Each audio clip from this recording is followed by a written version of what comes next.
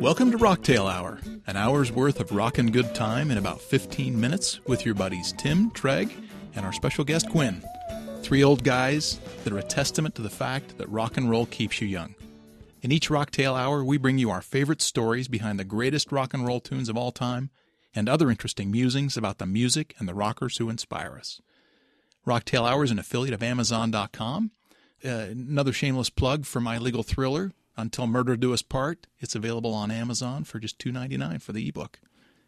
Today, Tim is going to bring us the story behind Joy to the World by Three Dog Night.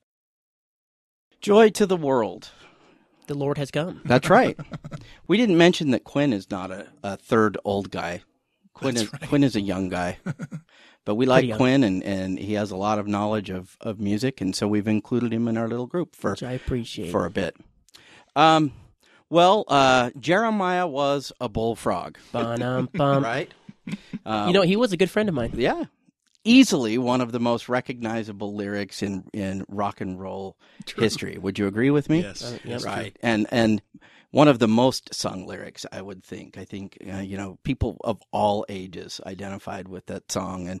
And even people, in the early 70s who still kind of maybe looked down on rock and roll, I think embraced this song because, first of all, it's joyful, joy to the world, and it's just catchy. And it just has a nice message, and also I think that because it talks about a bullfrog, and that's just odd, That's right. It's not odd now, but it was kind of odd then, I think. It still seems odd to me. Yeah, and we're gonna get to where Jeremiah the bullfrog came from, but I'm just interested. Can you name any other famous animals of rock and roll songs? The Walrus. Yeah, I am the Walrus. Mm-hmm. Octopus's Garden. Octopus's Garden. Ricky Raccoon. Is Rocky that about Raccoon, it? Rocky, yeah. Rocky Raccoon. These are So all Beatles apparently the so far. Beatles only ever wrote about Yeah. animals. That's right. Crocodile Rock. Yeah. Oh, yeah. Okay. And that classic rock tune, What Does the Fox Say? So, Changed so many lives. with yes, that song. that's right. A hound dog, Elvis. Hound Dog. I love this song, and I love Three Dog Night. I think that Three Dog Night has real happiness in all of their songs. I can't think of very many songs that just don't evoke some type of really positive emotion. I don't think there's really any negative songs other than maybe one. One is The Loneliest Number. That's kind of a sad song, but most of their songs are really happy and upbeat, but they have more depth to them than just, like a teenagery bubblegum feel. They definitely have a real rock feel, although this song for them was kind of a double-edged sword because there were some people who really didn't take them very seriously as a true rock and roll band, and when this became undeniably their biggest hit of all time, and in many minds it was cemented that they were a little shallow. But I certainly don't subscribe to that. I think that this makes them. They were a great band, and this song absolutely shot them into rock and roll history. Just for the mere fact that everyone embraced this song. I mean, my parents, who hated rock and roll, would sing this song, in the car as we're driving down the road. So, Three Dog Night, you know where the name came from? I do. Okay, go ahead. Share it with us. Well, I know that I don't know exactly where it came from, but I know it relates to the coldness of the night. In Australia. Was it Australia? Oh, Dingoes. It's dingoes. Yeah. Yeah. They'd sleep with their dogs when it got super cold. Right. Yeah. And if it was a 3-dog night, it was a That's really cool. cold Extra night. cold, yeah. If you just cuddled up with one dog, it was chilly. It was chilly. Okay. So, Three Dog Night was an interesting band. They had good songwriters. Corey Wells was a great songwriter. Corey Wells wrote one of the greatest songs in rock and roll history, if you ask me, and that's You Can Keep Your Hat On, right? And the band didn't want to record Corey Wells' song, so he gave it to, or I'm sure he sold it to Joe Cocker. Joe Cocker made it very famous. But I heard Corey Wells sing that song in 2008, and they should have recorded it because it was incredible. Corey Wells, up until his death, was an incredible singer. And because of Joy to the World, I think that most people thought that Chuck Negron was their main singer. And there were actually 3 lead singers of Three Dog Night. There was Corey Wells, there was Randy Hutton, and of course Chuck Negron. And each of them had different songs that they sing. They had a little bit of different music stylings, but they were all great. Chuck Negron left the band in 1976. On his website, I looked this up, and the only thing I can see is that he had a drug problem, needed to take care of it, but he's never joined the band, and he says, well, it's up to those guys, and those guys are in parentheses, and he says, I say those guys because that's sort of the relationship that we have now. Oh, wow. But I'd love to go back and be a part of it if they'd have me, type of a thing. Interesting. Yeah, I thought he was just totally out of it because of drugs and didn't even have the talent to join them anymore, but that's interesting. Apparently he still tours, and that's according to his website, so I don't know. As recently as the last 10 years, it looks like he's done a little bit of time again in jail, and so he's struggled over the years, but clearly an icon of the times. And now Treg and I went to see Three Dog Night in 1988, and for whatever reason, I was stupid enough to think that we'd seen Chuck Negron, but he hasn't sung with them since 1976. But I'll tell you, I saw them in 88. I saw them again in 2008, and they are really, really great. Although I think it would be difficult for them now without Corey Wells. I didn't realize, but to me, his songs were always the heart of the band. But they didn't necessarily write the songs that they sung. But man, they had some great people writing songs for them. And these are names from the 70s that you may recognize. Paul Williams, there was Hoyt Axton, there was Randy Newman wrote songs for them, and Harry Nilsson. And if we had about 4 hours to do a podcast sometime, we could talk about Harry Nilsson, who was the most famous rocker you never heard about. He's incredible. It'd be a good documentary title. Yeah, the most famous rocker you never heard about. Well, actually, there is a documentary on Netflix. It's called "Who's Harry Nilsson?" And I would say if you are a fan of music of the 60s and the 70s, the Beatles absolutely idolized Harry Nilsson. Wow. And so did David Bowie. People just loved Harry Nilsson. He was a talented guy. He was, and he refused to tour. He would never tour, and he would never perform live. So just to give you an idea of who Harry Nilsson is, he's the guy that sang Everybody's Talking and Midnight Cowboy.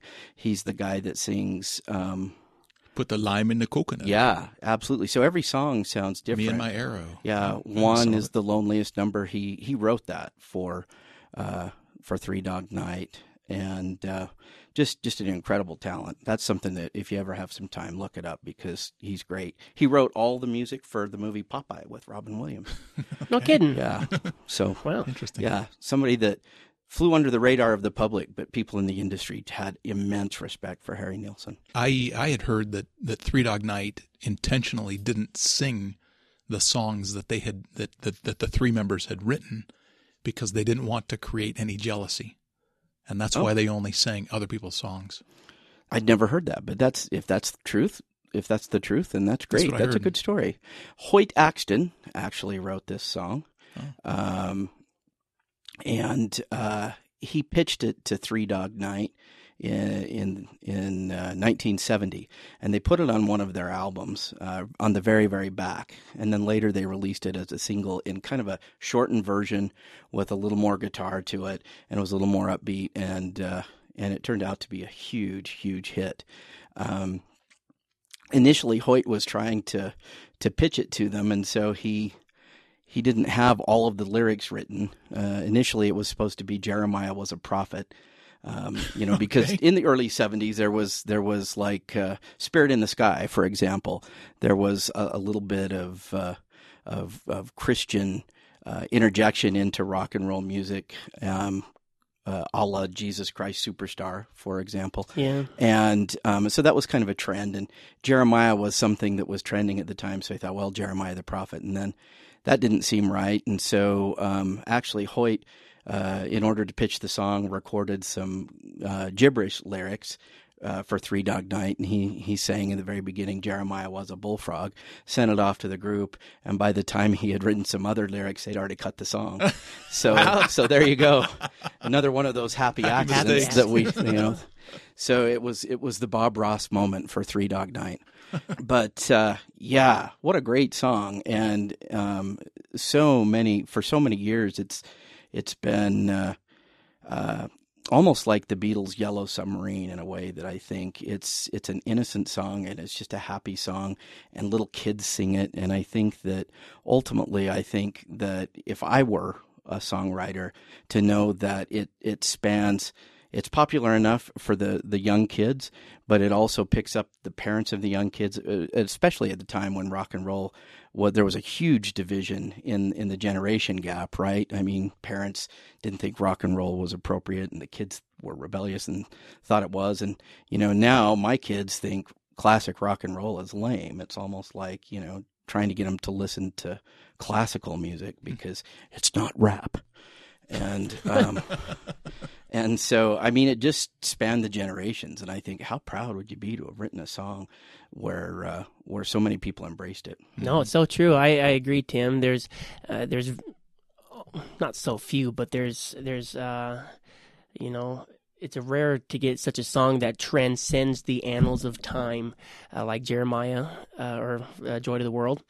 And, how we view actual, like, Mozart-y classical music in 100, 200 years, I think people will still be, popping in Joy to the World and maybe some Journey songs, Well, I definitely think there will be bands that always stand the test of time. I think Journey's great. Journey is one of my favorite bands, but I don't know if 100 years from now we'll still be listening to Journey. People are going to be listening to the Beatles. I can see people listening to Led Zeppelin. I can see people listening to Jethro Tull, and I can see people listening to Three Dog Night. And I know there's skeptics out there that still consider them to be just barely better than a bubblegum band, but I think they were. I think they were incredible. One of the things that I think that's interesting about this song is most of the songs that they sang had the three guys, Hutton and Wells and Negron, singing all of the vocals, and interchangeably one of them would take the lead. But all 7 members of the band at the time that they were recording sings on this.